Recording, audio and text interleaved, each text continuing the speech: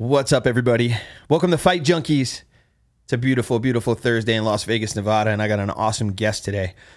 This man is a complete savage. Even when you look at him, you might say, man, he looks like a friendly guy, but he will rip your limbs completely off your body and beat you and your friends with them.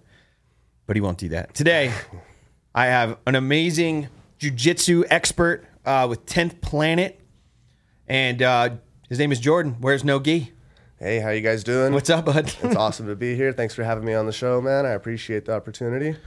Absolutely. Yeah, anytime I meet a 10th Planet guy, and we'll get into like some of the controversy back in the the day when it came to like gi and no gi, but there still is a lot. Still is a lot. It's an ongoing controversy, ongoing debate. But the no gi side is starting to win, kind of like with the landslide, man. Everybody's starting to realize that no gi is the way. It's the current meta. I mean, it makes a lot of sense. I mean, how many times you go to fight someone, they take their shirt off in the parking lot? That's kind of similar to, gi not makes sense if you're on like the East Coast, or like if wherever you live is very cold. Like New York, New Jersey. Yeah, people are wearing big jackets. Then I understand the gi being for self-defense. Still, though, if I'm fighting somebody, I want my grips to be there 100% of the time. Like, I always make a joke, like, if we're fighting butt naked in an elevator, I'm still going to beat you. You know what I mean? Yeah. Like, I don't need any clothes. I don't need any space. I just need to get connection to you. And if I'm connected to you, it's over, bro. I know how to grab your elbows. I know how to grab your wrist. I know how to grab your neck.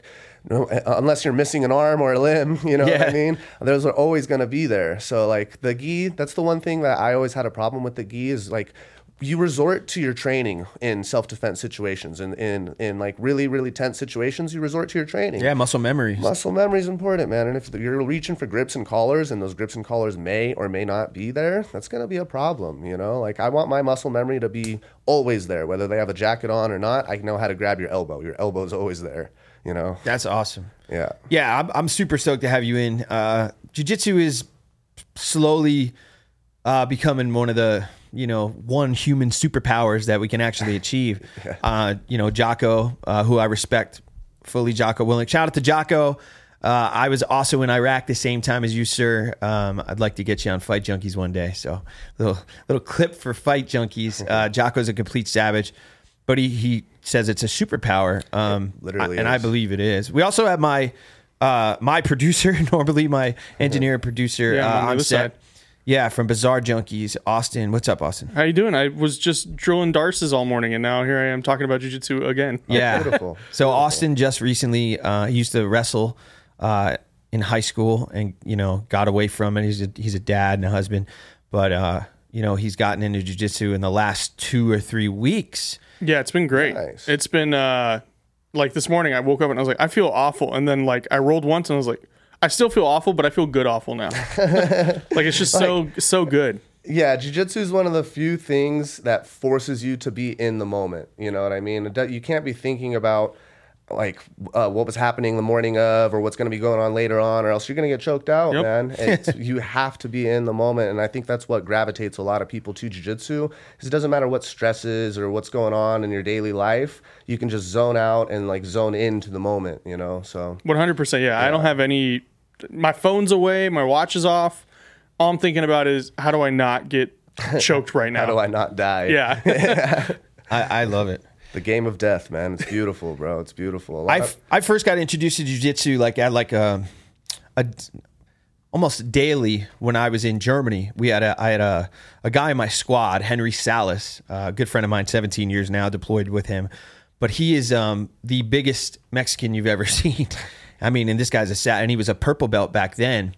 Okay. And we all didn't know barely what jiu-jitsu was, but he did. Yeah, he did. So our platoon sergeant at the time, Southerly, would say well, let's go to the gym, throw some mats down, and we'll train hand-to-hand combat. Yeah. And being that we had this guy, I was $160 maybe, 150, and he was like 270, just savage. Oh man. Like 5 years old, and he just beat the dog shit out. I mean, for 3 years we just trained with Salas on and off. And 270 and a purple belt? Savage. Oh dangerous. man, well yeah, that's a dangerous man right there, dude. Salas, no disrespect, I love you. It wasn't like a healthy 270. Still though, yeah. still, man. Love you, bro. Don't fuck me up. But, 270 is 270, bro. It's a lot of weight, dude. If you're a purple belt, you know how to use it, man. You don't have to be the top tier necessarily looking athlete. You have the knowledge to be able to smash somebody, bro. You just lay on top of somebody. You know how to use your weight, smother them. If you're 270 pounds, it's a massive problem, dude. Bro. So bringing up when I kind of was introduced to jiu-jitsu so many years ago, I wanted to get into you. Like, you're 26, right? Yes, I am. I'm 26 for a few more days. I'm turning 27 on Monday. Bro, you're a Taurus. No, I'm a Gemini. I'm 22nd. Sorry. 22nd. I don't really believe in all of that. Yeah, but, Me neither. But I'm a bull, man. I'm a bull. People tell me that I'm a Gemini and I have a Taurus traits or Taurus qualities because I'm on the cusp. Or I just bullshit. turned 37 May 2nd. Yeah. And I'm a Taurus, so I thought maybe. Yeah. Anyways. May 22nd. May 22nd. Right. This was about fighting. Way to fuck up the podcast, Bobby. All right, we threw in some. Yeah, I've just heard that I have like depression, or my sun is depression and my rising is anxiety or something like that. Man, I don't get that far into it, bro. Yeah. All right, what I was trying to say is, you're not young, but you're not old by any means. What got you into jiu-jitsu? And like, tell me about like your come up, because I watch a lot of Tom DeBlas. Tom's from Jersey. He's big into helping people learn how to defend themselves. He's a big advocate for like people not getting bullied. And I got bullied a lot in high school. And it kind of turned me into more of a savage to back then. Yeah, I was going to say, were you looking into my backstory a little bit? Maybe you found some stuff. Yeah, that's how I got into jiu-jitsu as well, man. I got bullied really bad when I was younger. Okay. Can we go into that a little bit? Yeah, for sure. Because there's a lot of kids that may watch this and they're going to see like a high-level jiu-jitsu competitor. Like, I'm an Iraq combat vet and I was scared every day in Iraq, but I went to boot camp and I proved to myself I could do things that I never thought I would do because I was a scared little kid who got picked on. Yeah. And now I want to prove to everybody else, like you may be that kid now and it's okay to have fear, but you got to use that fear as a superpower to fuel everything that you want. Man. Yeah, absolutely. Yeah. So get into that. So, not to be like too get into it, but when I was in middle school, man, I got bullied like real bad. I left my first middle school. My first middle school is called Brown Junior High School. It was full of a bunch of like brown kids, brown and Hispanic kids. And I was like, man, these kids are bullying me. I'm going to go to the nicer school, Burkholder. And I went there for 7th and 8th grade and the white kids bullied me way worse, bro. I was like, oh man, I guess everybody just bullies me. It has nothing to do with skin color. People are just mean. Yeah. And then I got to high school and then my dad, so a little bit of a backstory as well. My dad got his jiu-jitsu blue belt from Gustavo Dantes in Las Vegas in 1994, I believe, like way long ago, bro, like pioneer, like nobody was really training jiu-jitsu then. My dad found out about the UFC. It might have been 96, might have been the year I was born, but in the mid 90s, my dad got his jiu-jitsu blue belt. And so I grew up watching the UFC, like UFC 1, Hoist Gracie, Chuck Liddell, Tito Ortiz, like Ken Shamrock, all these guys, man. I was like watching. I knew who they were. They were my household names. I never liked any type of sports with a ball. I was never good at it, like football, baseball, basketball. I didn't like watching normal sports, but I was watching UFC every Saturday, like at a time where it wasn't really common in the early 2000s, And so I grew up watching MMA and knowing about jiu-jitsu, but I didn't really think it was for me. My dad put me in wrestling when I was like 10. My first match, I got fucking suplexed right on my neck. I was like, I quit, Dad, I quit. And he was like, no, you can't quit. And I was like, no, Dad, I quit. This isn't for me. Bro, but I was in the culture. I was sucks. in the culture, My dad. I grew up. My dad was like, Jordan, let me put you in a triangle choke. Let me put you in an Americana. I was like fucking 10, 11 years old. I love it. And but yeah, flash forward back to high school. I was getting bullied real bad, man. I had real bad grades too. Graduating high school, I tell people to this day, graduating was the hardest thing I ever had to do as a human being. Even like getting my brown belt in jiu-jitsu and competing at a high level in jiu-jitsu, that's a breeze compared to going to what I was going through in high school. I had like real bad anxiety and depression, man. I just like would wake up. I literally would throw up in the morning. I was so like depressed and anxious to go to high school. And then one day I was walking home, and And then there was a bunch of kids that like claimed to be in a group that were part of the Bloods. And the way you would get initiated into their gang is like just jumping somebody for no reason, like beating up a random person, you know? They still do that to this day a lot. Yeah. And I was walking home, man. I was walking home to my neighborhood, and then these kids started just messing with me, my cousin Brandon, and my best friend Blake. And long story short, push came to shove. They all started to attack us. And when they started to attack us, we were heavily outnumbered, bro. There was like 10, 11 kids, and it was me and my best friend Blake and my cousin Brandon. And I remember vividly, like I remember it like the back of my hand. I wasn't afraid. I'd never been in a situation like that where like I was in a full-fledged fight. You know, I'd never really been in a fight before. And when I got into a fight and I was outnumbered, I wasn't afraid at all, bro. Before the fight happened, I was like, I'll fight all of you guys one-on-one. Like this is unfair. Like you guys want to fight me? Sure, I'll fight everybody one-on-one. So you got mad? I was mad, bro. I was like, you guys are trying to fight me for no reason. Like, what's your problem? Boom. I got hit behind my head, and then I started fighting these kids. I was boxed in. I got beat up pretty bad. I started walking away, and then my cousin Brandon ran, bro. So it was just me and my best friend Blake. Shit. My cousin Brandon ran away. Damn, Brandon, where you at, Brandon? But after that, man, I kind of was like, dude, like, man, I'm failing all of my classes. I don't know what I'm going to do when I get older. Everybody's like telling me like, what are you going to do? Like, you know, that's how you always are in high school. You don't know what you're going to do. Everybody's like, oh, you got to go to college. Da, da, da, da, da. Everybody was bullying me. I was like freaking out, man. And so I was like, dude, and everybody on little bit more of a backstory. Everybody on my dad's side of the family was all on drugs, and I took the DARE program. So I was always told drugs are drugs and drugs are bad. And so I didn't think any type of drugs would help me. So I didn't smoke any weed. I didn't do anything. I was like straight edge, no drugs at all. And then I started training jiu-jitsu, and I thought I was going to like striking a lot more. I liked Anderson Silva. I liked Chuck Liddell. I didn't really like wrestlers and jiu-jitsu guys.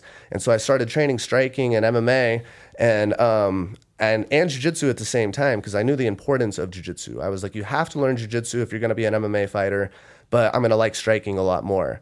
And then 6 months in, I'm training with these guys, these adult men. I'm sparring with them. And if I land 1 or 2 strikes, they would get pissed and they would start trying to light me up, dude. And they would light me up. I was 15 years old at the time.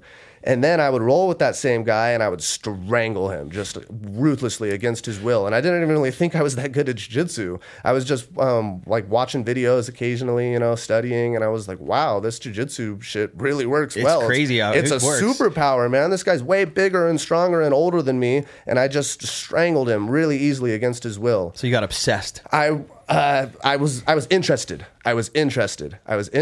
And then my coach at the time showed me a lesson. He was like, okay, guys, we're going to do something.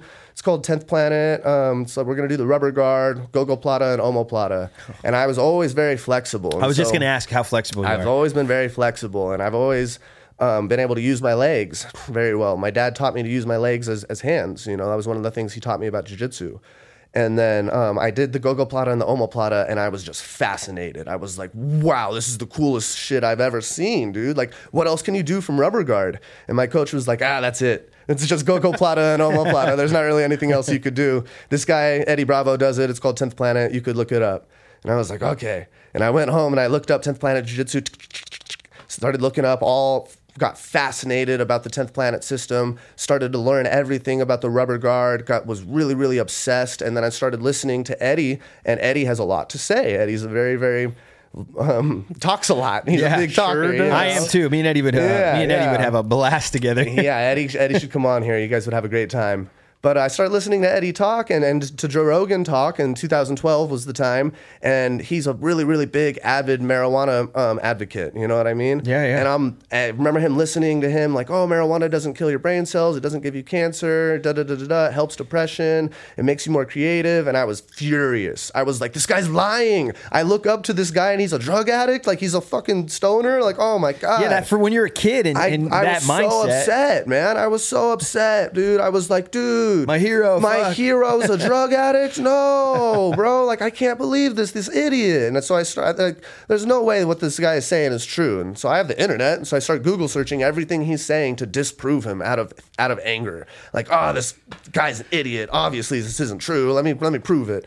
And then boom, I go down an entire rabbit hole of like self-discovery. Like, oh wow, I've been being lied to my entire life. Like there's all this stuff out there that could potentially help me. And like, is like, especially you with anxiety, bro, I needed it as a kid, bro. And I'm not recommending for kids to smoke weed. I highly, if you don't need marijuana, most people don't need marijuana, bro. Most people don't need. Well, I have a friend whose son is epileptic, was having like 100 seizures a day. Yeah. They moved to Colorado. He's getting some tinctures, and I was able to get off antidepressants by smoking weed. Yes, man. Like it helped me a ton. It helps a lot of people, bro. But if you don't need marijuana, then don't smoke it as a kid. I don't smoke anymore. It actually does the opposite for me. It gives me anxiety. It does different things for different people. Different people, yeah. Exactly. I just, it's just straight meth. I just, I stick to my uppers. Yeah.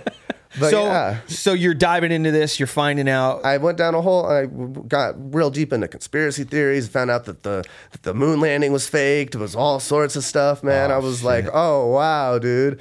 And then he hosts a show called Bizarre Junkeez. Yeah, I don't go that deep on conspiracy. Like we do like paranormals, cryptids. I covered. Have you ever heard of Operation Starfish Prime?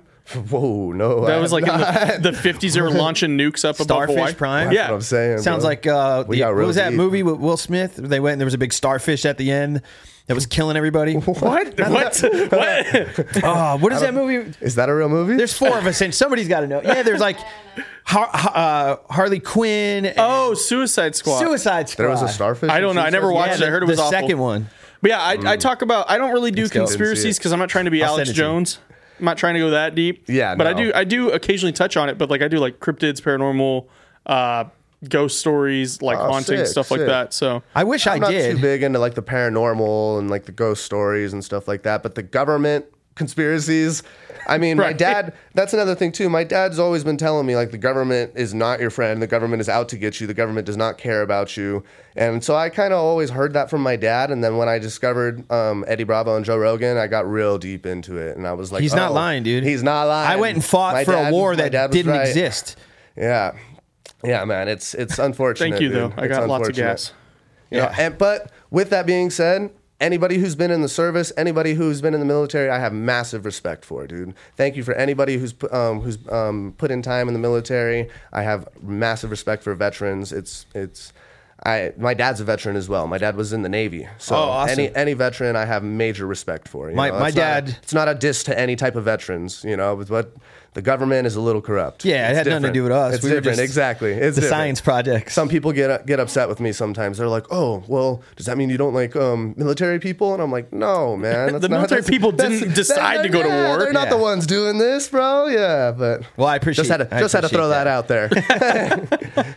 So you dive into this stuff, and then you're starting to kind of open your brain. I didn't even. Age, yeah. That's pretty good, I think. Like you're definitely thinking outside the box. It saved my life, man. I have 10th Planet. That's another reason why I have 10th Planet Jiu Jitsu on my arm, right? There's over 150 10th Planets worldwide. I train at 10th Planet Las Vegas with Coach Casey, but my 10th Planet tattoo says 10th Planet Jiu Jitsu because 10th Planet Jiu Jitsu and Eddie Bravo revolutionized the face of Jiu Jitsu. He's like a Bruce Lee figure, dude. He completely changed the game forever. What Bruce Lee did for Jiu Jitsu and for the sport Bruce Lee, Eddie Bravo. What Eddie Bravo did, too, one and the same. Yeah, man. It was like what Bruce Lee did, man. Bruce Lee changed the face of martial arts forever. That's the same thing that Eddie Bravo did. Eddie completely changed the face of martial arts, man. Like people don't really realize what that guy did. I think when he passes away, it's really going to be like people are going to realize what the implications of the ramifications he did on the sport, man. Like when do you think that it expanded? Everything. Like I know, and for some of the listeners, like if you don't know too much about like 10th Planet, can you explain it, like why there was a big between the no-gi and like that? Everybody doesn't know if they're not in that world, you know? So yeah, 10th jiu-jitsu is traditionally done in the gi. It was like monopolized by the Gracies. You know, the Gracies kind of controlled jiu-jitsu. They were like the royal family of jiu-jitsu. If you did jiu-jitsu, you were usually Brazilian, and it was always done in the gi. That's how it was for the longest time. And then comes Eddie Bravo into the ADCC. He was a massive, massive underdog, brown belt, American, stoner, and then Royler Gracie at the time had never lost a match and never even had a point scored on him. And Everybody thought if Royler was going to lose in jiu-jitsu, it was going to be to another black belt, and it was going to be another Brazilian. And now here comes this American guy, brown belt, and he submits him with a triangle choke. Completely, shocks the world. And then he's like, okay, that's it. I'm retired. I'm dropping the gi. Yeah. Planet Jiu Jitsu, son. And that pissed a lot of people off because he didn't even, I mean, I love Eddie Bravo, but a lot of people don't know this as well. Eddie didn't win ADCC. Eddie didn't win. His next match against Leo Vieira spanked Eddie, bro. Bad. Watch that match, man. Eddie didn't get tapped, but Eddie got spanked, man. It's a fun match to watch. But because of what he did to because Gracie. of him tapping Royler, he still had enough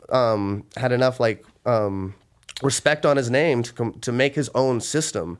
But when he first did it, a lot of people thought it was a fluke. A lot of people were like, "Oh, this stuff doesn't work. You're crazy. You're just renaming moves that already were out there." Like there's this guy Nino Schembri that was really mad at Eddie Bravo, saying that he's been doing all this stuff and Eddie just stole it and was renaming it. So a lot of the Brazilians were mad at Eddie Bravo because he was essentially doing what they were doing, but making money from it his own way. And he was trying, but what he was really doing, bro, was trying to push the sport forward.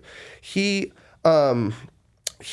at the time, before his ADCC match, he thought he was going to have to go fight in Pride, right? And so he was afraid that he was going to have to go fight in Pride, and he was seeing all these guys in the gi get beat up off of their backs, and his instructor, Jean-Jacques Machado, does not have a hand. So Jean-Jacques Machado, his whole style of jiu-jitsu is based off of overhooks and underhooks. It's not based off of grabbing the gi, really.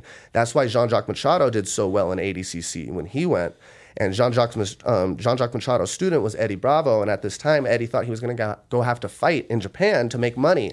And so he was afraid. And that's where the whole system had developed from, of him controlling people off of his back and clinching people. And so he wanted to make it so that you could submit somebody in MMA without the gi. And so instead of grabbing the grips and collars of the up there, he would use his feet and he would control the posture. And that's where the rubber guard got birthed from, you know?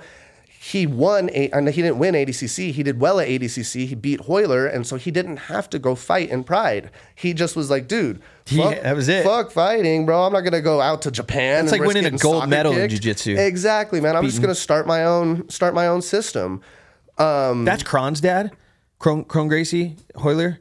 No. Krohn's dad is Hickson Gracie. Hickson Gracie. To beat one of them, like you think of Gracie's everywhere. Gracie Jiu-Jitsu, Gracie fighter. Except for Kron. I feel like that win wasn't hard. Why did he look so bad, bro? That was really. We'll get in. Because he's a jiu-jitsu guy. Heart, man. That broke my heart. I wish he would have threw up some rubber guard, bro. That's a perfect example of I was screaming at him, dude. Throw up mission control, pull your legs up, just try rubber guard the entire time. But they're totally against that. He looked the Gracies do not use any type of rubber guard, bro. The Gracies are still stuck in 98. I mean. They do a lot of, they've adapted, but they just for some reason really don't like 10th Planet, man. When I talk to, I have a bunch of Navy. I mean, not for some reason. It's because Eddie's beaten Royler twice now, essentially. It's the enemy. He didn't beat him the second time, but he dominated that match, bro. There was no submission, so it was technically a draw, but everybody knows Eddie won that second rematch. Well, some of my Navy SEAL friends,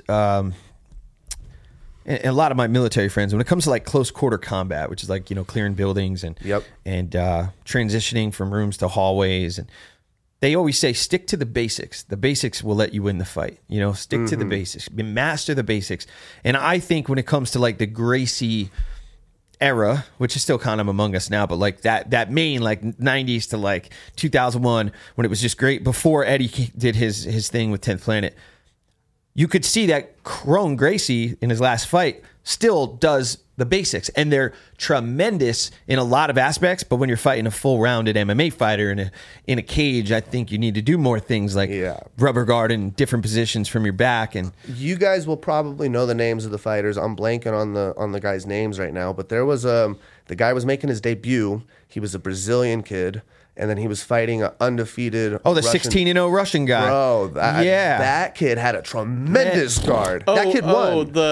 From the same card. From the same card. That dude's. It was a stark contrast. Stark contrast of what the guard on 5 days could notice look like and what the guard didn't look like. I mean, everything from a knee bar to like how many he was a darce choke and triangles, Kimuras, and he was pulling it all 3 rounds too. And like you said, let's not overlook the fact it was his fucking debut on 5 days notice. 16-0 Russian. Yes, that kid won the fight, bro. I don't care what anybody says. That kid won that fight, man. Like, it's really sad to me that they don't award submission attempts more in MMA fights, dude. Because if they awarded, I think he got a bonus. Yeah, Dana told him he was getting his win. Like they were going to pay him the win. Do we know his name? What was that guy's name? Pedro. I'll find out. Man, shout out to that guy, bro. That guy made jiu-jitsu look great. And do you know if he's a 10th Planet guy? Look all right. I do not think he's a 10th Planet guy. He's a Brazilian kid. Yeah, I'm looking it up. All right now. He looked great, man. Well, that's what the guard should look like in an MMA fight. That's what the guard can look like and should look like in an MMA fight. If you're drilling and you're actually practicing what you should be doing in a live situation, bro. Like, he was controlling controlling the shoulders, blocking at the elbows, bringing his knees in, shooting triangles, inverting. The entire time he was attacking. If he didn't have that rubber, he would have got... Oh, sorry, I didn't mean to cut you off. It was Diego Lopez. Man, shout out to Diego Lopez. He looked great that night. That was a tremendous fight, bro. Savage. I think it was the first fight on the main card. I think. Correct. So. Yeah. And complete. Yeah. Set the tone for the entire I'm glad card. you brought that up because there's a lot of. I mean, I'm not in there. It's different. Every fight's different. But yeah, if he did not have a guard at that level and a well-rounded jiu-jitsu, he would have got he would have beat up way, way badder than. This guy that's what he does. He's like a Khabib. These guys from Russia, they're like jiu-jitsu is over here. They're more like wrestling, pressure, and just ground and pound. Yeah. This guy schooled that kid. I mean, I thought he won. I thought I even went into that fight. I was like, oh man, he's fighting one of these Russian undefeated guys. I feel bad for this kid. He's debuting. Like, they're just feeding him to the wolves. I was wondering why they did that, but now I know. This poor kid, dude. They're just feeding him to the wolves, and then he comes out and he just strangles the wolf. Hell of a chin, bro. Performance, man. Oh my god, that kid was a scrapper, dude. I'm a big fan of that guy. What's his name again? Diego Lopez. Diego Lopez, man. I can't wait to watch him fight again, dude. Diego Lopez. Come to Vegas, man. Let's get together. You should get him on the show, dude. Yeah. That kid's... we'll all go eat, some hibachi and talk some shit. He's a prospect to watch. So, you got into this because you had a rough, a lot of things that went on. Like, I think that's great. When did you really get in? Like, you went through the conspiracies. You learned a little bit more about Eddie Bravo. When did you say, like, this is what I'm doing? So pretty quickly, I realized this is what I'm going to do the rest of my life.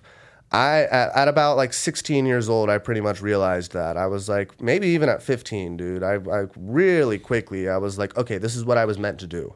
Like, this is my calling. Like, because I had a lot of issues, man. I had my main 3 issues was I was afraid to talk to girls. I was having a lot of girl problems. I was failing all of my classes, didn't know how I was going to make money when I got older, and I was getting bullied really bad, and people were like, I got jumped, and so I was like, people were essentially bullying me so bad I was getting attacked against my will. And so at that moment, I realized I'm not afraid to fight, and if I start fighting, I can make money, and if I'm fighting, I'll probably be able to attract a girl eventually, what I mean? So that was my thought as a 15-year-old kid, and so I was all in. And then once I found out about 10th Planet, I had somebody to look up to, you know what I mean? I had like a really positive mentor. At the time, the Joe Rogan Experience was talking a lot about anxiety and depression. He's talking a lot about mental health at the time. He doesn't really talk about it as much anymore. But at the time, if you go back on the show, it was a really, really big talking point. And so it helped me a ton as a kid. And Joe Rogan, shout out to Joe Rogan, shout out to Eddie Bravo. They saved my life, literally, bro. Like, I didn't know them personally at the time, but they gave me something to live for, bro. 10th Planet literally gave me a reason to live at the time. And it made me fascinated and obsessed, and it gave me a good avenue as a kid, man, and it saved my life. But my parents didn't really realize. It was like, as soon as I turned 18, my parents were like, okay, cool, you graduated. Now what are you going to do? You have to go get a job. Like, I'm going to go fight. And I was like, I'm going to go fight. Yeah, what do you mean? Like, I'm really good, Mom and Dad. Like, I'm going to go fight. And they were like, oh, son, that's cute. Little Caesars is hiring. That's cute. That's cute. Like, we watched, like, my dad was like, son, you're not Chuck Liddell. Like, you're not. But you also fight. I mean? You're a pro fighter too, right? I'm not a pro fighter for MMA, but I just fought on the Combat Jiu Jitsu card, which is a pro card. It was on the UFC Fight Pass. Have you done any full MMA? Yeah. I fought MMA in 2019, and I'm getting back in MMA. I've had a little bit of a hiatus, but our co-host, Ode Osborne, UFC flyweight. Okay. Yeah, he's a part of Fight Junk. He's got a possible fight. He's been busy. Nice. He's been out of town, but I would love to see what would you fight, like 145? How much you weigh right now? 45. You're about 158. Damn, you're good, dude. Yeah. That's right on the nose. Yep. Right on the nose, 158. Yep. I'm good with the eyeballs. I'm training over at Extreme Couture right now. I got a great group around me that I'm getting ready to get back in MMA. I'm training with Jake Shields and Patchy Mix and Dan Ige. Shout out all those guys. Eric Nixick, coach, what's up, big bro? Dennis Davis, all those guys, Extreme Couture. They're a great crew over there, man. They treat me like. As soon as I came in there, man, I knew they were the right crew for me, dude. I love it over there, man. They're my MMA crew anyways. You know, I train my jiu-jitsu at 10th Planet Las Vegas, but as far as my MMA and my MMA specific training, I go over to Extreme Couture with Jake Shields, man. I have a small group over there that I train with. Ferret, the Basharat brothers, Ferret and Javid Basharat, they're in there, the undefeated guys. They're some really good guys to keep your eyes on if you don't know them in the UFC. We're all around the same size, man. So I'm training with all guys where they're all telling me too, like the Basharat brothers, Javid and Farid, Patchy. They're like, dude, why haven't you been fighting more often? Like, bro, you're in here with us, man. Like you know you're at that level. You just have to go out there and do it. So I have the right group around me. I'm going to get back in MMA fighting. I just had a car accident, which is another thing that kind of derailed me for a little bit. You know, I saw those pictures, man. God bless you that you're all right, bro. That was you got a hard head, bro. Thankfully. Yeah, man. I saw the pictures on the paramedics were shocked, bro. I hit my head. I didn't have my seatbelt on like an idiot. I hit my head straight into the windshield. My whole skull was exposed, and then the paramedics were like, "How long were you knocked out for?" And I was like, I didn't get knocked out. And they were like, we understand that, you know, you're in a delirious state right now. Like, where were you born? What's your mom's name? What hospital you were born in? Asking me all sorts of questions. What's your hometown? I was answering them all. Bro, I'm good. Shut the fuck up. Good, I didn't get knocked out, dude. I gotta get to class, man. They were like looking at each other like, what the fuck? This doesn't make any sense. Give me some duct tape and get me out of here. I was like, yeah, man, I fight. I train with high-level fighters. I'm used to getting hit in my head, unfortunately. I don't know if that's a good or a bad thing. Yeah, we'll find out in about 30 years. You know, but this isn't too bad. Besides the cut, this massive laceration in my head. How far did that push you back? About 3 months?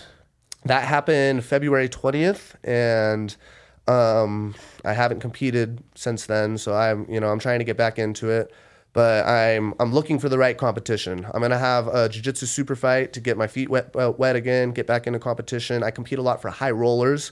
saw. Yeah. Let's talk about high rollers a little bit as well, man. Yeah, that's great. They're in Vegas. Jiu-jitsu. Yes, they are in Vegas. Kind of. They had a HQ that was in Vegas. They were doing a lot of shows out of. Every month they were doing a show, but they just recently left their HQ, and they're in the process of finding a new place in Vegas, and they're on the road right now. Oh, okay. So their next show is in Phoenix. Then the one after that is in San Diego. That's the one I have my eyes on, is the San Diego card. There you go, Lana. That's something that she might want to be a part of. The High Rollers, have you heard of it? No. Yeah, it's a bunch of high-level jiu-jitsu guys. Yeah. And they just bake out and smoke the whole time and but it's like a UFC fight, but everyone's doing jiu-jitsu and they're just all high. I have a friend who films for it when they're in town. Yeah, because I do videography. It's a big marijuana so I have a friend event. who films it. Nice. I love marijuana. I'm down to smoke out anybody. Yeah. You definitely got to check out High Rollers then. High Rollers' whole thing is because there's so many athletes that use cannabis, but it's always been like a taboo subject or like a touchy subject. Like there's been a lot of people that don't think you should smoke weed if you're an athlete, you know, but a lot of athletes, doesn't matter what sport you do, Michael Phelps, right? Everybody's smoking weed. And so what High Rollers is trying to do is shine a light on that to the public and show that you can be a high level athlete and still consume cannabis. You know what I mean? And in fact, that cannabis actually helps athletes a lot. So they're trying to change the stigma against stoners and just stoners in general, bro. They're trying to make it people realize stoners aren't just lazy people that are sitting down. Marijuana doesn't make you lazy. No, if you're a lazy piece of shit, it's because if you're just a lazy piece of shit, you're gonna be lazy, bro. Facts. But if you're a high level athlete, marijuana can help your inflammation. It can help you a lot, dude. It can help you recover. The recovery aspects for marijuana in high level athletes is crazy, man. Like it helps so much with inflammation. It's a lifesaver. It's medicine. I have a friend, shout out, I won't say his name, but he had a pretty bad issue with alcohol, for a while, a couple DUIs, and he's been sober like 9 years now from alcohol, but he's a heavy weed smoker. Awesome dad, a couple little girls, goes to work, union guy, busts his ass, such a big savage dude. Like you talk about like the guys who show up at the park back in the day in high school at Throwdown, this motherfucker threw down. Complete savage. I've known him since we went to preschool together. But he always tells me, like, especially when I was like going through my addiction, like, why don't you smoke? Get away from the other stuff. He's like, Bobby, it's medicine. Like, it'll save you. So I've seen firsthand people go from like, I'm an Iraq vet, man. I got PTSD. I went through tons of stuff. I've had, unfortunately, a lot of friends take their life and, lose their life, even if they're still living because of these issues. Yeah. It doesn't work personally for me because of my own physiology.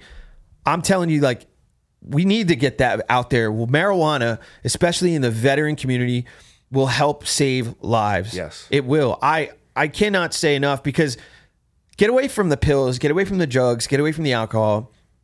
Marijuana, man, I'm a huge advocate. Even though I don't consume it, that's just personal to me. I used to. Just gives me anxiety. It's different for everyone, man. It does different things for different people. It's not for everyone, but the people it's for, it can tremendously help. So speaking of help, we spoke earlier a little bit about, we didn't dive too deep into it, but the climate nowadays, every single day, shout out Tom DeBlas, I see posts on social media of kids getting beat up, kids getting bullied. Yeah. Just so many tragic things. And I'm a father. I have 2 little girls. Like, back in the day, it wasn't as much. I think social media didn't exist, when I was in school in the early 2000s, late 90s.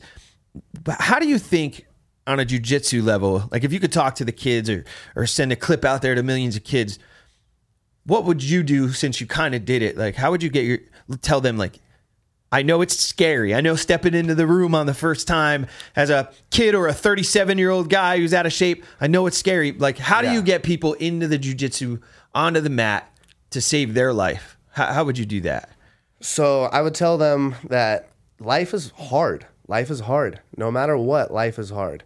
You know what I mean? Life is difficult. You have to work to put a smile on. You have to work in order to be able to be happy in life, And jiu-jitsu forces the struggle out of you, forces you to be uncomfortable, and teaches you how to be comfortable in the uncomfort, which is life. You know what I mean? Like, I was so uncomfortable as a kid, man. I was throwing up in the morning. I would wake up and I couldn't handle life, bro. As soon as I thought about life, I would throw up. I was so uncomfortable. I just couldn't handle it, man. And then going into jiu-jitsu, learning how to deal with like a really, really sweaty, heavy, massive guy on top of you, smashing you, choking you against your will. And then it like we talked about earlier, it forces you to zone out and zone in. You have to be one in the moment, and you have to learn how to overcome with whatever's facing you in the moment. And a lot of the time it's not fun, bro. Especially when you first start, it's almost always not going to be fun, man. It's going to suck more than it's going to be fun. But when you obsess about that, you start to, with jiu-jitsu especially, you get to realize the power of your own brain, bro, and how you can resolve these situations that look unresolvable. You feel so trapped. You feel like there's no way out. And then you find a way out. And you're like, holy shit, I did it. I got out. I did it, bro. Like, and then through little battles like that, it allows you to get through life much easier. It allows you to have patience everywhere. It allows you to have self-control everywhere. It allows you to just deal with the pressures of life through the pressures of the mat. Makes a lot of sense. That's what I would tell people. I also think that's there's another aspect a lot of people don't know, because if they look at fighters and they look at jiu-jitsu, they go, oh shit, those are a bunch of tough guys. And some of the most high level fighters, jiu-jitsu competitors, Navy SEALs, special operations people that I know are the most humble, chill, They're relaxed. teddy bears. Bro, I've never met a guy who's like, yeah, man, I had 4 deployments, and just like arrogant, just no arrogance at all, no ego, super humble. I think being in an environment where everybody is very similar, has, you know, very like-minded goals, yes, and they all are working toward the same thing. I just think that in itself, and maybe that could stop some of the bullying. Like all these kids that, you know, are bullying are probably like getting beat by their parents, and they're acting out in other ways by beating other kids, and it's just a freaking vicious cycle, man. Yeah, man. And it's sad to see, man. It's scary. Like my kids are young, but I'm like, damn, I'm already thinking about private school, and you know, so. I just think jiu-jitsu and weed can save the world. And mushrooms. And podcasts. And mushrooms. Those two. Microdose, yeah. But I microdosed for a little while. In California, you know, it became legal, and I tried it for PTSD. A lot of veterans do that shit. That's one that really helps for PTSD. That can enact like long-lasting results, whereas marijuana can like help you day to day. If you take a little mushrooms and you have the right experience, it can actually like help you through to real healing. You know what I mean? You can actually help you where you don't need to take the mushrooms later on. You know, it's like taking mushrooms is like going to see a therapist, but the therapist is yourself, and you can't hide from your own bullshit. You know, so like I like that. That's a clip right there if I've ever heard one. Fuck yeah. Speaking of Thinking about it, that's definitely a clip. I have to ask you this. Because I hold it near and dear to me. My dad's a retired 9/11 first responder, you know, with almost 30 years as a police officer.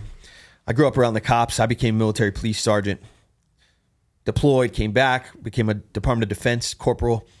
So I support the blue, but lately there's been a lot of things that I don't necessarily support going on in that community. And I see your face.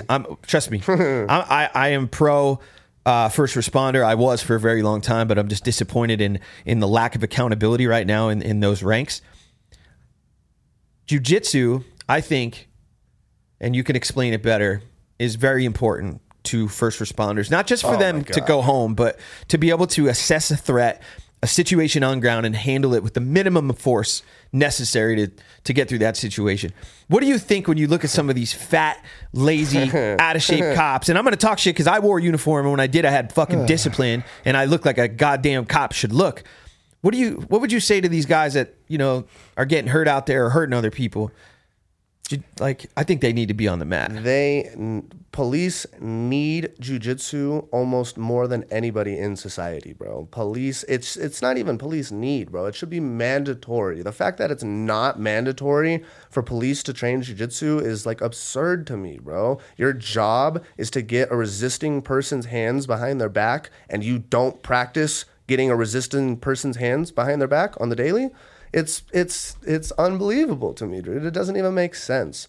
There's no, bro, I'm telling you, you go through like handcuffing techniques in like school, and then we do these mechanical advantage control hold techniques. They sound super cool, mock drills, but you're not doing it every day though, bro.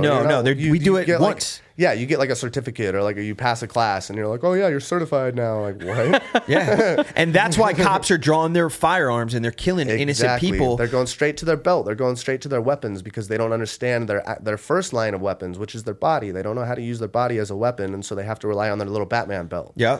Or their mouths, you know. I think the first thing is verbal judo, you know, being able to use de-escalation techniques with your words. Police are the worst at de-escalation, bro. They start screaming right away. Get out of the car! Bro, they start screaming right away. But that goes back to the bullies again. What? The bullies and the egos. Yeah. If you are in a position of authority, and I say this because I wore chevrons and I had a lot of guys under me, and I also had very bad leadership. So like it comes full circle. You get the guy who has a shitty home life, so he goes out and he picks on the kid at school. Yeah. That kid, you know, has to go through all that bullshit. Then either he turns bad or he turns into a superhero. Cops, if they're not happy, if they're still people, but if you look at yourself like a dirtbag and you're out of shape, you're not healthy, and then you got to go out and like supposedly protect people, the first thing you're going to do is revert back to your bad traits and hurt people. Yes.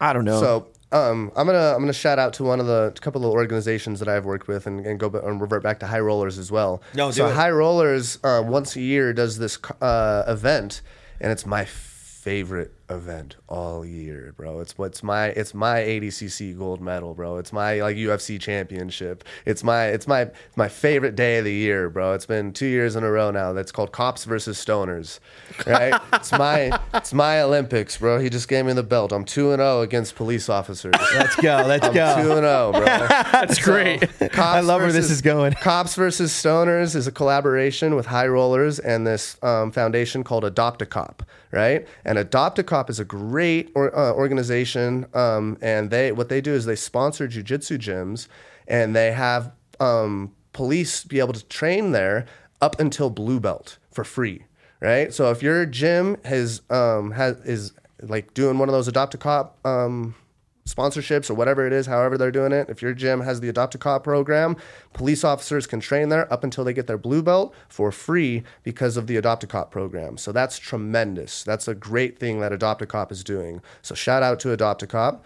And High Rollers wants to connect the two communities. You know, they want them to stop being so much enemies, and they also wanted to it's like a fundraiser for Adopt a Cop. So all the money for the Cops versus Stoners goes to Adopt a Cop and helps out the police. So it's a great event, and it's a jiu-jitsu event where active police officers have a jiu-jitsu match against active stoners, right? So guys who are actively smoking weed and doing jiu-jitsu has a submission-only match against a police officer who's also actively doing jiu-jitsu. So it's not just police officers who don't train. They train, you know what I mean? Right? My first Cops versus Stoners, High Rollers is notoriously sometimes, not always, they've gotten better, but especially 2 years ago, they were notoriously kind of non-reliable with the matchmaking. Sometimes everything was kind of up in the air, you know? Gotcha. And I'm messaging them and I'm like, hey guys, like I want to match on Cops versus Stoners. They're like, okay, we got you a 155 brown belt police officer. I'm like, cool, what's his name? They're like, don't worry about his name. We got you. Like, just show up. And I'm like, that's kind of weird. Why don't you tell me his name? But whatever. I show up to the venue and I'm like, hey guys, like I'm here for Cops versus Stoners. Who's my opponent? And they look on the paper and they're like, oh, come over here. We'll show you your opponent. They take me to the biggest guy in the room. He's 6'4" about and like 240 pounds. And they're like, oh, this is your opponent right here. I'm 155 pounds. And I'm like, what do you mean? You got to be joking. And they're like, I don't know what happened. There was a mess up. There was an error. I don't know how this happened. And the guy's like, yeah, you know, I'm like, I said it would be like 235, but I'm like 240 right now. Like, is that all right? And I'm like, dude. And he's like, yeah, I'm a brown belt too. So he's 240, active police officer, brown belt. And I'm like, what the hell, man? This is bullshit. Like, I'm probably gonna lose. And I went into that match literally thinking I was gonna lose, and I just wanted to put on a show. I was like, I'm just gonna have fun this match, you know. Like, I'm not meant to win this match, but it is what it is. I'm just gonna have fun. But I really didn't want to lose. At the same time, I was kind of thinking, like, I'm treating this match like if I lose this match, I'm gonna go to jail. And I don't want to go to jail, bro. That's one hell of a way to fight. You know? and also, man, I not to disrespect police officers or anything. I'm not going to say anything too bad about them. No, I give you the full green light. I was a cop. My dad's a cop. Talk some shit. You know, like people say not all cops are bad, and I agree with that. Not all people are bad, bro. But you can't say not all cops are bad when there's bad cops and the good, quote unquote, good cops say nothing about it. They're like a gang, bro. Yeah. You can't say that not all cops are bad when the quote unquote good cops turn a blind eye on the bad cops. And like, the ones back the blue, bro. Like, you know how many conspiracies and bad stuff has happened, like through corruption in the police. Bro, I resigned from the police force because of the bad police. Who polices the police, bro? There has to be nobody. Nobody polices the police. Bro, that's a true story. In 2018, crazy, man. I resigned with over a decade of experience with federal police time, and because cops that were scumbags were getting cops like me who were good cops shot while they were sitting in their car. I didn't do anything, and I got a family, so I literally I had to take my uniform off to drive home, and I'm like, you know, fuck it. I'll go do something else, man. I went and became a barber, went to video school. Like, I'll say this too, man. If the war on drugs didn't exist, bro, I don't believe on the war on drugs. I think that you shouldn't go to jail. I don't think drugs should be legalized, but they should be decriminalized, and they should have harsh, like you should be forced into treatment. You should be forced into treatment because treatment helps people more than jail. That's been proven. But the way they're doing it in certain places, like it's all fucked up, man. Switzerland's it's a touchy subject. It's a really touchy subject, but there's no way around it, bro. People are always going to do drugs. You can't stop people from doing drugs. That's a fact. And the war on drugs is essentially the war on people, bro. The war on people, man. You're taking people that aren't really doing anything wrong. They have a problem, and you're putting them in jail, and you're creating bigger problems. So the war on drugs is the main reason why I have an issue with police. If the war on drugs didn't exist, then people would like police a lot of the time. You know, when the firefighters show up, nobody's afraid. The police show up, everybody's scattering, everybody's running. You said it perfectly. It's not all cops are bad, and it's not all people are bad. The problem is that good officers will not speak out against another officer doing the bad thing. That's the main issue. And I've been put in those positions where I'm like, it's gonna, God, if I do say something like something small, I don't remember anything specific, but I remember it's like, you don't want to be that guy. You don't want to be that snitch ass dude who's like in the department, and I get it. You might get shot. So, but that's not the right thing. You got to do the right thing.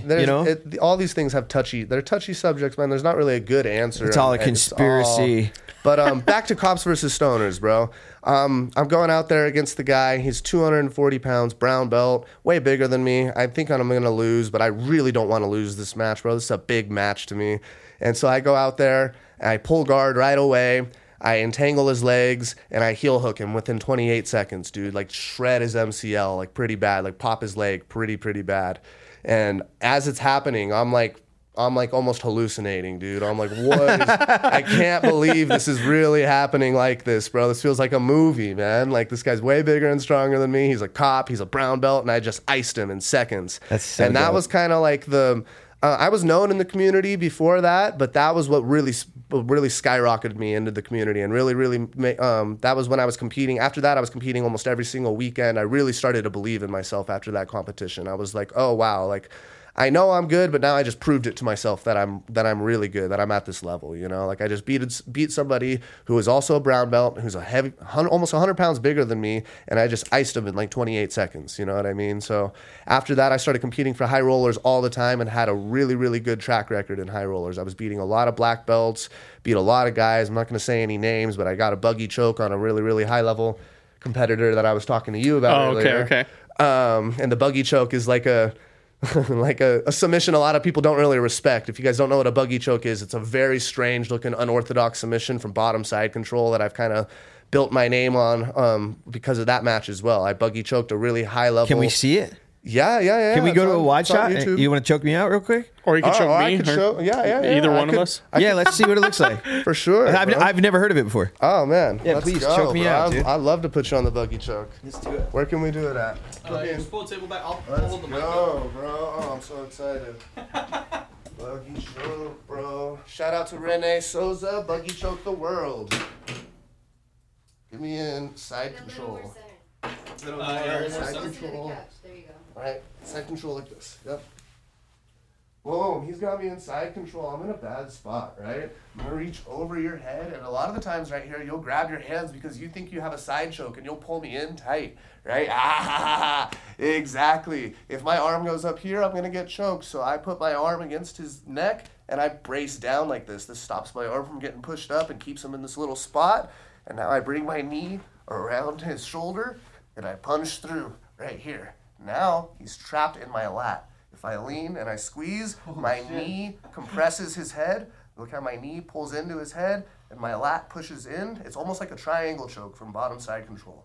Boom, I get a choke right there. So it's a head and arm choke? It's a head and arm choke. It's like a triangle choke from bottom side control. Exactly, yeah. Holy shit. It'll be right here. It happens quickly. I frame the hip.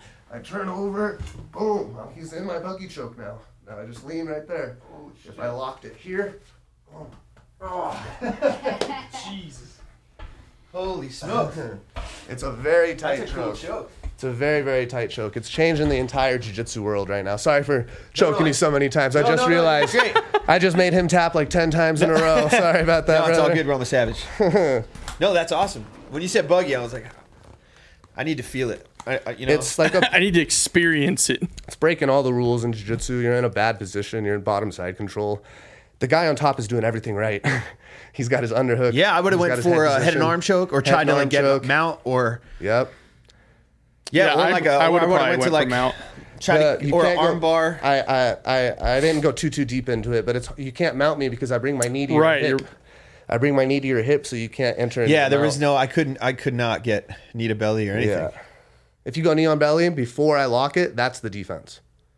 You Oh, posture. so quickly posture up and When get knee you on feel belly. me reaching for that bullshit, bro, you gotta pop up on your gotta go. surfboard. You gotta get up. Yeah. That's cool, man. Jiu-jitsu doesn't work, bro. Just stand up.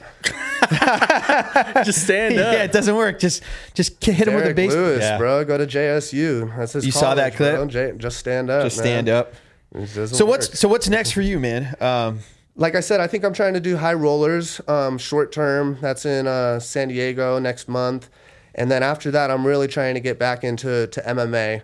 I'm trying to fight MMA again as soon as possible. I'm gonna have a fight before the end of the year. Knock on wood. Let's go. Yeah. Like I said, I've been working hard with Jake Shields. He's taking me under his wing, and Shout out to Jake. He's a shout legend. out to Jake Shields. San bro. Love him on Francisco, Twitter. you know, The realest Bay dudes Area. I ever met, bro. How funny is he, dude? Especially on Twitter, dude. I just Bro, follow him he's for the hilarious. tweets. I've been a fan of He's him so since funny, you know, man. I'm closer to their age. You know, I've been following him. You know, and my wife was born in San Francisco. Bay Area is huge. 209 out there. 707. I was Yeah. just there for almost 5 years. Like that's home for me. He just called out like a transgender wrestler or some shit, and like they're supposed to have a match. He's like, oh, like Fight if- Circus. if Have you heard of trans- Fight Circus? They can do it at Fight Circus.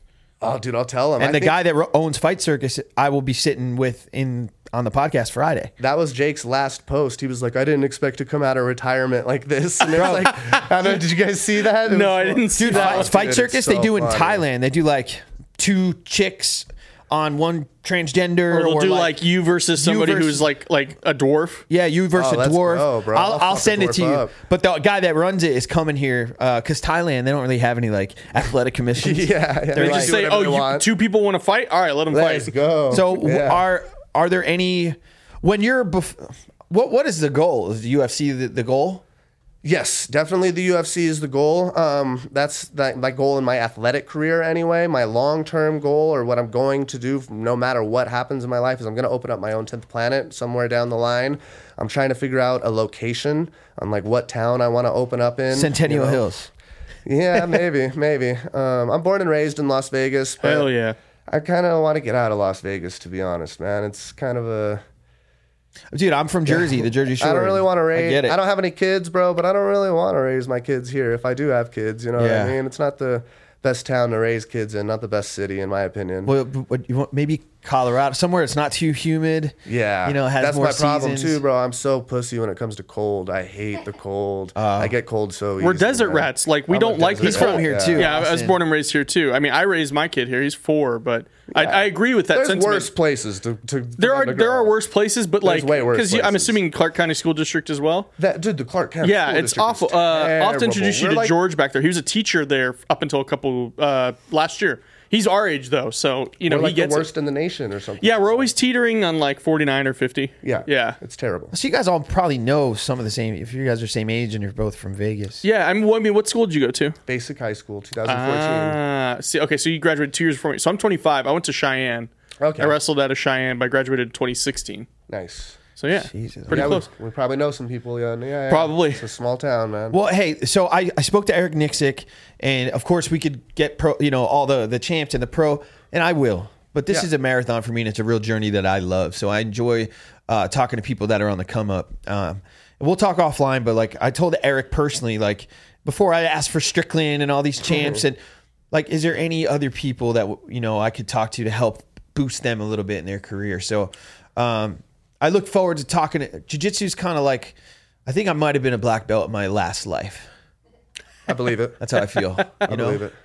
That's the laziest thing I've ever said. But I really appreciate you coming. I want to stay in contact, and Yeah, dude, I appreciate you having me on today, Absolutely, man. I had dude. a great time here. yeah, we do a lot here. We do some like MMA Junkie will come in. Yeah, They- MMA Junkie Radio. I Nice. somewhat produce their show. We do like the pay-per-views. They do it live from here. Okay. So we Yeah, do we're those. gonna But start we just had doing Rich some- Franklin in. We've had Ben Askren in. We Yeah. had a lot of all the PFL Misha champions. Tate was in here with O'Day. Misha Tate. Nice. So there's a lot of- Jamal Hill was man. just in Yeah. here. Brandon Moreno does his show out I of see here. Brandon so- Moreno was in here. Yeah. But I look forward to your career. I got your back too. I'm from Jersey. I will gladly talk shit to your opponent from the stand. So, everybody, thanks for tuning in. Jordan, before I go, can I put out some shout outs real quick? Please. So let them rip. Shout out to Hardin Cannabis Dispensary, the best dispensary in Las Vegas. They treat me great, man. They have the cleanest facility in town, the best products. Go to Hardin if you're in Las Vegas. Get some really good weed. That's the place to go. Shout out to Eddie Bravo and Coach Casey and Jake Shields, my coaches. And shout out to Next Level app. It's an app. It's on the come up right now. It's getting into the MMA community. It's gonna be way better than LinkedIn. It's gonna be a way for you to connect with athletes. Way better than any other social media has been allowing them to yet. They're gonna have exclusive content there. They're gonna have all the links, anything you could possibly need for your favorite athletes. It's gonna be a really good website. So I'm on board with them. I'm gonna start posting some exclusive stuff to there. It's called the Next Level app. So shout out to them as well. Hell yeah! Shout out to all those sponsors. We're also gonna be hitting up people for some sponsors here pretty soon as well. Awesome. I wanted to end it with this Proper 12. I'm holding this today because Conor McGregor's Netflix special came out, Forever McGregor, today, and I look forward to him coming back and fighting Michael Chandler. Thank you, brother. Austin, I appreciate you as well. Good luck on your jiu-jitsu journey. Thank you. And Fight Junkeez, like, share, subscribe. Thanks for listening, viewing, and I just appreciate everybody, man. I appreciate it. Awesome. Later.